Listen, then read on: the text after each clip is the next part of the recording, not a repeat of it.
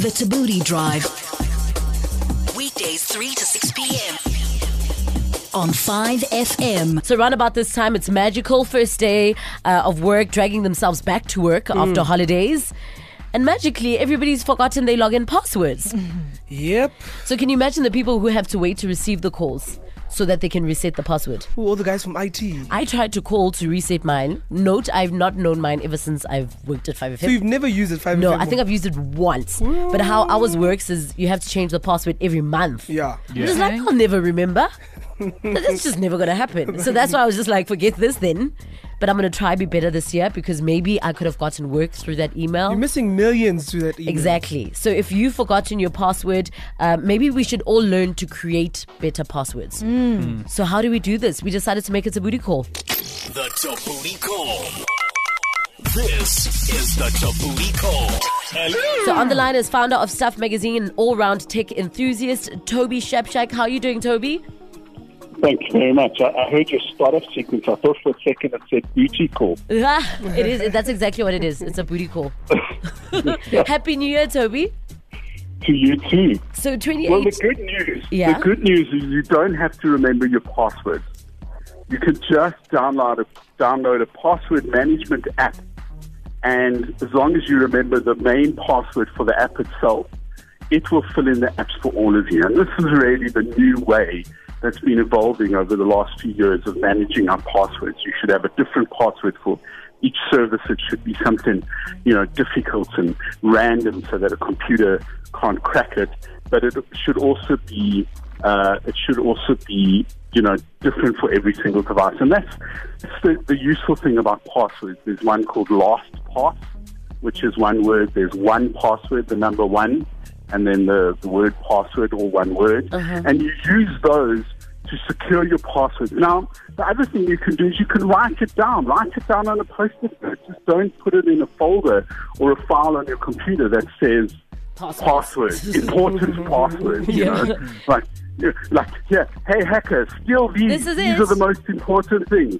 So, how secure is it then? To keep your passwords on the net? Because I'm old school. I want to create a password that I feel like I know and only I know. But if my computer's remembering my passwords for me, is it safe? Well, it's an app, and it's a very good app. These two apps that I'm recommending, LastPass and One Password, they're both great. I use One Password myself. I've used LastPass. It's the new way of doing it. Why think and store all of these memories, store all of these passwords when you can just use a very clever app that does it for you? And all of the major security researchers recommend the same thing. You have one master password for the app itself, and that's the thing that you write down. And stick it in do something safe. Put it in a Post-it note. Yeah. Stick it to the bottom of the toilet cistern, where no one will find it, that kind of thing. Just keep it somewhere safe.